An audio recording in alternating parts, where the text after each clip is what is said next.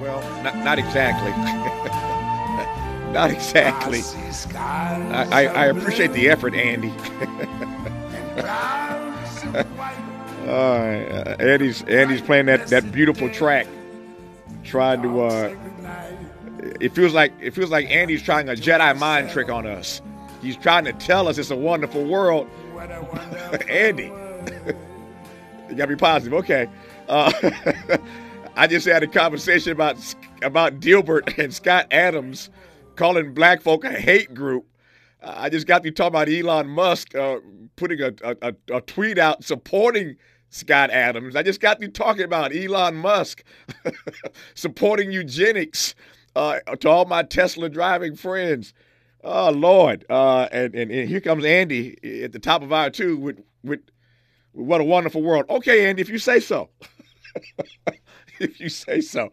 But I repeat, it just feels like a Jedi mind trick.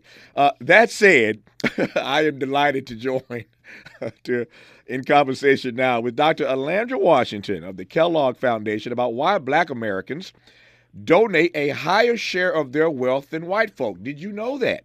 That we, black Americans, donate a higher share of our wealth than white Americans. We'll talk about that. We'll talk about why the role of black women in philanthropy matters these days. Maybe they can help make it a more wonderful world, Andy, these black women in philanthropy. See what I did there? I'm trying to weave a land. Okay, you got it.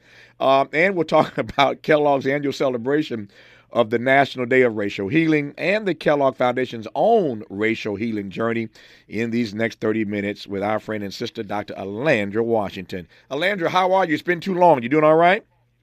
I'm doing great, Tavis, and it has been too long. Great to connect with you. It's great to hear your voice, and thank you once again for your work and witness down through the years. You've been a staple at the Kellogg Foundation for quite some time, and we've had any number of opportunities to work together on a variety of projects, and it's always great to be in dialogue with you. Let me start with this because, as I said a moment ago, you've been doing this for a while, and you've been doing it quite well. What say you in this critical moment in American history about the role of black women in philanthropy and why that matters? Well, it's definitely important for black women in philanthropy. We continue to strive for all of the work that we're doing across our communities, our black communities, and women in philanthropy definitely have a role and a voice. And there's more work to be done in this space to ensure that black women are leaders in philanthropy, that we are seen as the linchpin that's helping to provide the strategic work that needs to happen in our black communities. I stay encouraged and hopeful because I know that the work that we do at the W.K. Kellogg Foundation, we continue to look at these issues around women in philanthropy, black women in philanthropy, and the whole issue around the field and its diversity and equity. We continue to explore those issues both internally and externally, and I believe that it is my responsibility, being a black leader in philanthropy who is a woman, to be able to crush those perspectives and biases and inequities that keep us from stepping up to the forefront in this field. Mm-hmm. What do you think black women specifically and uniquely bring to philanthropy? For black women, I really do think that our unique perspective matters, that we have lived experience. We bring an intersectional lens around the work that we do. We are the bridge builder to the issues in our communities that are nuanced both by our individual and collective stories around marginalization, underrepresentation, and devaluing of black women across gender and race. And so for me, I believe black women play this unique role in philanthropy where we can lift up the complexities that are happening in our community. We can add that layer of depth and understanding in the decision-making and the strategies that are implemented in black community, and we can be unapologetic about the ways that we continue to address issues of racism and use it through a lens of philanthropy. You and I have had any number of conversations over the years, and it occurs to me now, I don't think we've ever talked about this. I've talked about it. I'm sure you've talked about it. We've never talked about it together. So let's do it. Let's do it right now. And that is this notion of charity and justice. You are in philanthropy, and that's it's charitable work. And we need it in this country. And I can't imagine where many of the projects that I've worked on or projects I've supported or just things I see every day, I can't imagine these things not being possible. Or being possible, rather, were it not for charity, were it not for philanthropy. But charity and justice are not the same things. And sometimes I think people get those two things twisted. How frustrating is it for you to be in the charity field, in the philanthropy field, but see every day the injustice that our people are still subjected to? Does that make sense? It does make sense, and it is frustrating. And what we know about philanthropy and the way that we practice philanthropy at the W.K. Kellogg Foundation is through a racial equity and racial healing lens. And so for us, it is the integration of the work that we do as a charitable organization and using the lens of racial equity and racial justice to get this work done. And so it means that we are looking at the inequities that exist in our community, that we are investing dollars in communities to dismantle inequitable systems, and that charity can be used as a way to get to social justice and to get to racial healing and racial equity in our country. Using that lens, I think, is vitally important when we think about the change that we want to make in our country and all of the things that we need to address across many sectors, be it housing, be it transportation, be it health. I heard you talking to Brandon Johnson earlier around the health disparities that exist. It is important that from a philanthropic lens that we can use our dollars to be able to address these issues. When we come forward, Dr. Alandra Washington, I want to come to that issue more expressly, more specifically, this notion of how philanthropy, how charity can be used to advance notions of social justice. I want to come to that. There's a lot to interrogate there and a great deal more to talk about with our friend Dr. Alandra Washington of the Kellogg Foundation, who you're listening to right now on KBLA Talk 1580. We've got a lot to talk about. Good thing we've got 3 hours. More of Tavis Smiley when we come forward. This world has its limits, but in the all-new, all-electric Nissan Ariya, you've got a world of possibilities. You can leave it all behind in serene interiors, or you can go after it with available e-Force all-wheel drive.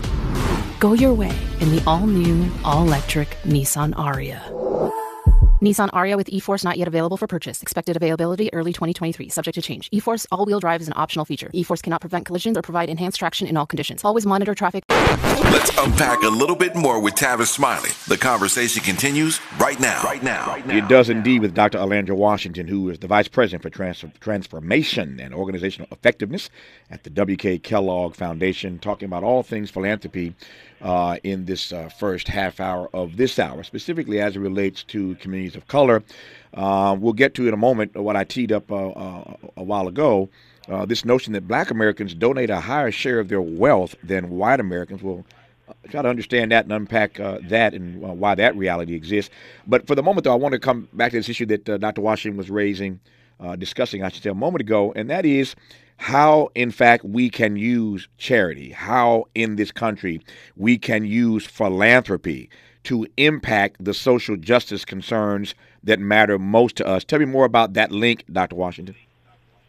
Yeah, we are using it in philanthropy to be a lot more astute with the work that we're doing in this space of racial equity and for us at the W.K. Kellogg Foundation, racial healing. We've supported a lot of work across the country related to this, our truth, racial healing, and transformation work that we're doing across 14 cities in the country is looking at ways that we are starting to build relationships and bridge divides in community so that individuals can come together to work toward a more equitable future. In that work, you'll see work that's happening in many cities that people are coming together and starting to discuss, unpack, and have the candid conversations about racism in their communities, the impact of racism, and the inequities that exist and how they can dismantle those inequities.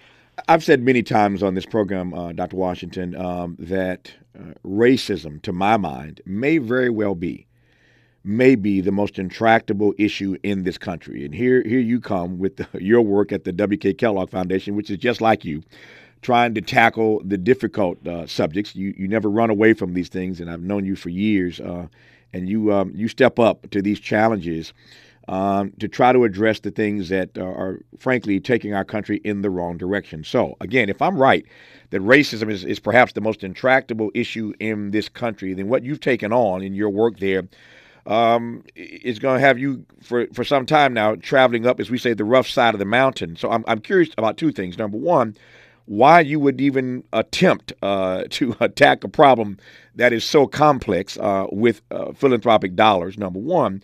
And number two, I'm curious as to whether or not you're seeing signs of progress. The word intractable itself means that, obviously it's hard to make progress on. So are you seeing signs of progress? I'm thinking now what I said at the top of the hour.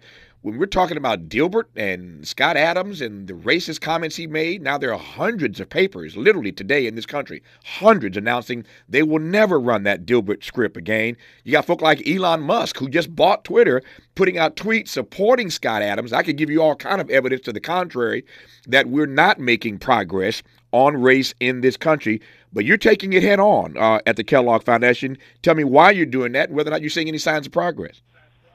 Thank you, Tavis. I appreciate that.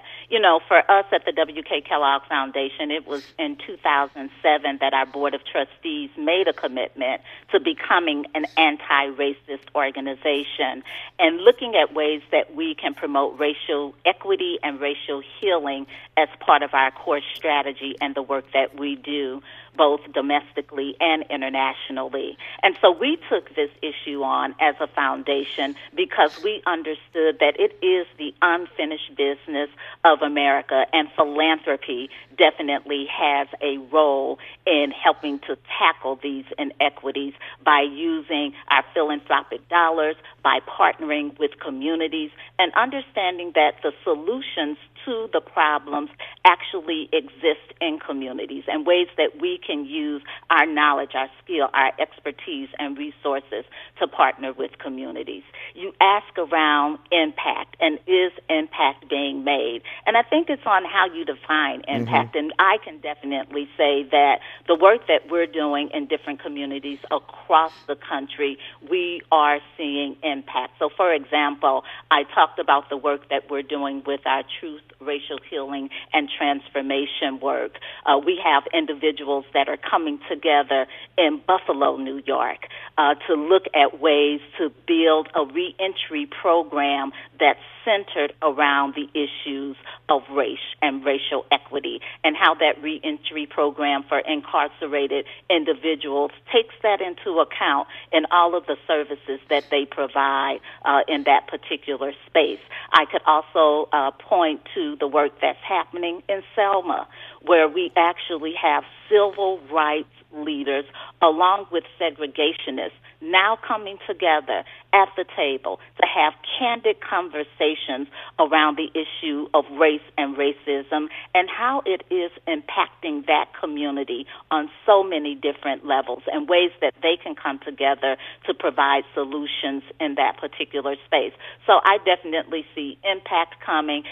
That impact could be impact with a small I or impact with a big I, but people are realizing that it is time for us to work together in this country to overcome this issue. You mentioned DE&I earlier, Dr. Washington, diversity, equity, and inclusion. I want to come right to that because I'm wondering, speaking of impact, whether or not you are seeing signs that corporate America gets it on the issue of diversity, equity, and inclusion. I've been around long enough, as have you, to know that people will grab a hold of a nice phrase, a nice moniker, and they will run it into the ground. So everybody now knows DE&I. We don't even call them by their names anymore, just DE&I. People know what you're talking about. So corporate America, Americans writ large, frankly, are just good about grabbing slogans. But as you well know, and I say all the time, slogans are not solutions. Monikers are not solutions. So everybody's talking about DE&I. It kind of reminds me of that song we used to sing in my church. Everybody talking about heaven ain't going there, right? So everybody's talking about DE&I, but are they really going there? Is corporate America taking DE&I seriously? What are you seeing in your philanthropic work? Yeah, we believe that corporate America is taking it seriously, and understanding that there is more work to be done. In 2020, the W.K. Kellogg Foundation, right before the pandemic, we launched our Expanding Equity program. And this really is a program that focuses on ways that corporate leaders from companies can do more in this space of DEI. And it's all through the lens of which we've talked about related to racial equity and racial healing. And so we've been working with about 85 companies, about 475 leaders on ways that they can improve the well-being of more of up in about 100 million employees across the U.S., where they are really focusing on ways that they can start to embed DEI in their policies, in their programs, in their structures. And so we're partnering with these companies, and many of these companies are global industries, right, in consumer goods, retail, private equity, transportation, logistics. But they are starting to look at ways that they can attract professionals of color into their companies to increase that representation, where they are starting to build companies of belonging, and regardless of the racial and ethnic groups that are identified, they can see themselves in those companies and excelling in those companies. So a lot is being done in that space, definitely more, and we are excited that we can play a role in helping companies think through these issues. I want to turn to something you raised earlier in this conversation, Dr. Washington. I heard it loud and clear. I didn't miss it. And I want to come back now and interrogate it for a second. I appreciate the transparency with which you spoke earlier when you suggested to us that even inside of the W.K. Kellogg Foundation, your leadership team had to make a commitment some years ago to be an anti-racist institution. Everybody's been talking about that on this side of the murder of George Floyd. But take me inside the Kellogg Foundation. What's it like when an organization as renowned as the W.K. Kellogg Foundation decides internally that they're going to commit themselves to being an anti-racist institution? When they make that commitment, what actually happens inside? Yeah, I appreciate the question, because it really is a unique thing, I think, that needs to happen inside every organization. First, for us, we had to create what we call an authorizing environment, so that everyone in the organization can come to the table talking about the experiences, both internally and externally, as it relates to racism and our pursuit for racial equity. The other thing that is very important to us, and I continue to talk about our journey around racial healing. At the W.K. Kellogg Foundation, we see racial healing as being core to the work that we do. And so in the foundation, we have what are called healing circles. And folks are coming to the table talking about the trauma that exists, talking about the impact of racism on them, both personally and professionally, and ways to then come together as a foundation to come up with solutions as it relates to what we know that we might have even been perpetuating as an institution related to these experiences. And so how do we start to think about representation within the foundation? How do we start to think about the policies and structures that we need to change that centers the voice of people of color in our organization and for those externally that we work with. And so those healing circles and that healing dynamic is very important. But then we measure everything that we talk about in this space, because we know if it doesn't get measured, it doesn't get done. And so how do we start to think about and measure those things that are important to us both internally and externally? So I'm proud to say, we have grown in the diversity of our board. We have grown in the diversity of our leadership team and the organization, where over 40% of people of color are being represented, not only on our leadership team, but across the organization. But then it's how do you build the structures that retain people of color and that help to see them get into those higher levels of leadership within the organization. And we continue to double down on those particular aspects as well. Thank you for that. Let me close with this, and who better to ask this of than someone like Dr. Alandra Washington, who is the Vice President for Transformation and Organizational Effectiveness at the W.K. Kellogg Foundation. So she's one of the leaders, one of these black women, and increasingly there are more of them, but she's been there for a while now, one of these black women who are leaders in the philanthropy spaces in this nation. So this is the appropriate person to be asking this of. So what do you make of the fact, in the 3 minutes I have left here, that black Americans donate a higher share of their wealth than white folk? I asked that against the backdrop that we all know that, black people still, I said this the other day on our program, economically speaking, we are still 3/5 of a person. We're not codified that way in the law anymore, but we economically speaking earn 3/5 of what white Americans earn. So we're still in that regard not anywhere near equal. And yet the data suggests that black folk donate a higher share of their wealth than white folk do. What do you make of that, Dr. Washington? Well, Tavis, I want to go back to what you started around in the beginning of this conversation, and you talked about charity and justice. Mm-hmm. And I think in the black community is where you find the intersection and integration of our charity and justice. And in the black community, you will know and find that for the most part, our philanthropy, our giving has been a way to enact change on behalf of what black America experiences. So when you talk about philanthropy and you talk about justice and you talk about black philanthropy, it has all been connected for us for many years, and we can go back to the mutual aid societies that were set up and established to make sure that black people were able to step into America and have the supports and help that they need post-Reconstruction to be able to move forward and to progress. Our philanthropy has always been connected to the change that we want to see and the promise that America has in that everyone is created equal and we have equal opportunity and access.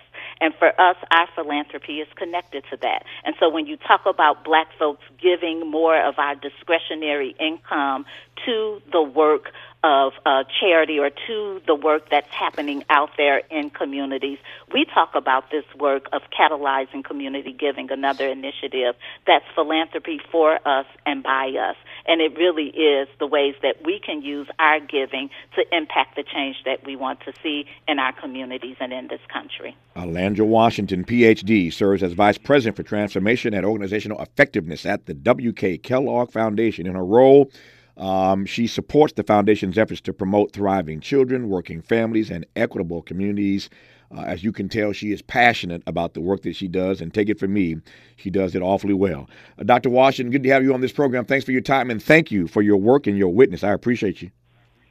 Great. Thank you, Tavis. Really appreciate it. Good to have you on. When we come forward after news, traffic, and sports, Little Brother's seminal debut album, The Listing, is ranked among Rolling Stone's 200 greatest hip-hop albums of all time. The album just turned 20. Little Brother co-founders Fonte and Big Pooh join us in a moment. You're listening to KBLA Talk 1580. Say the quiet part out loud. KBLA Talk 1580.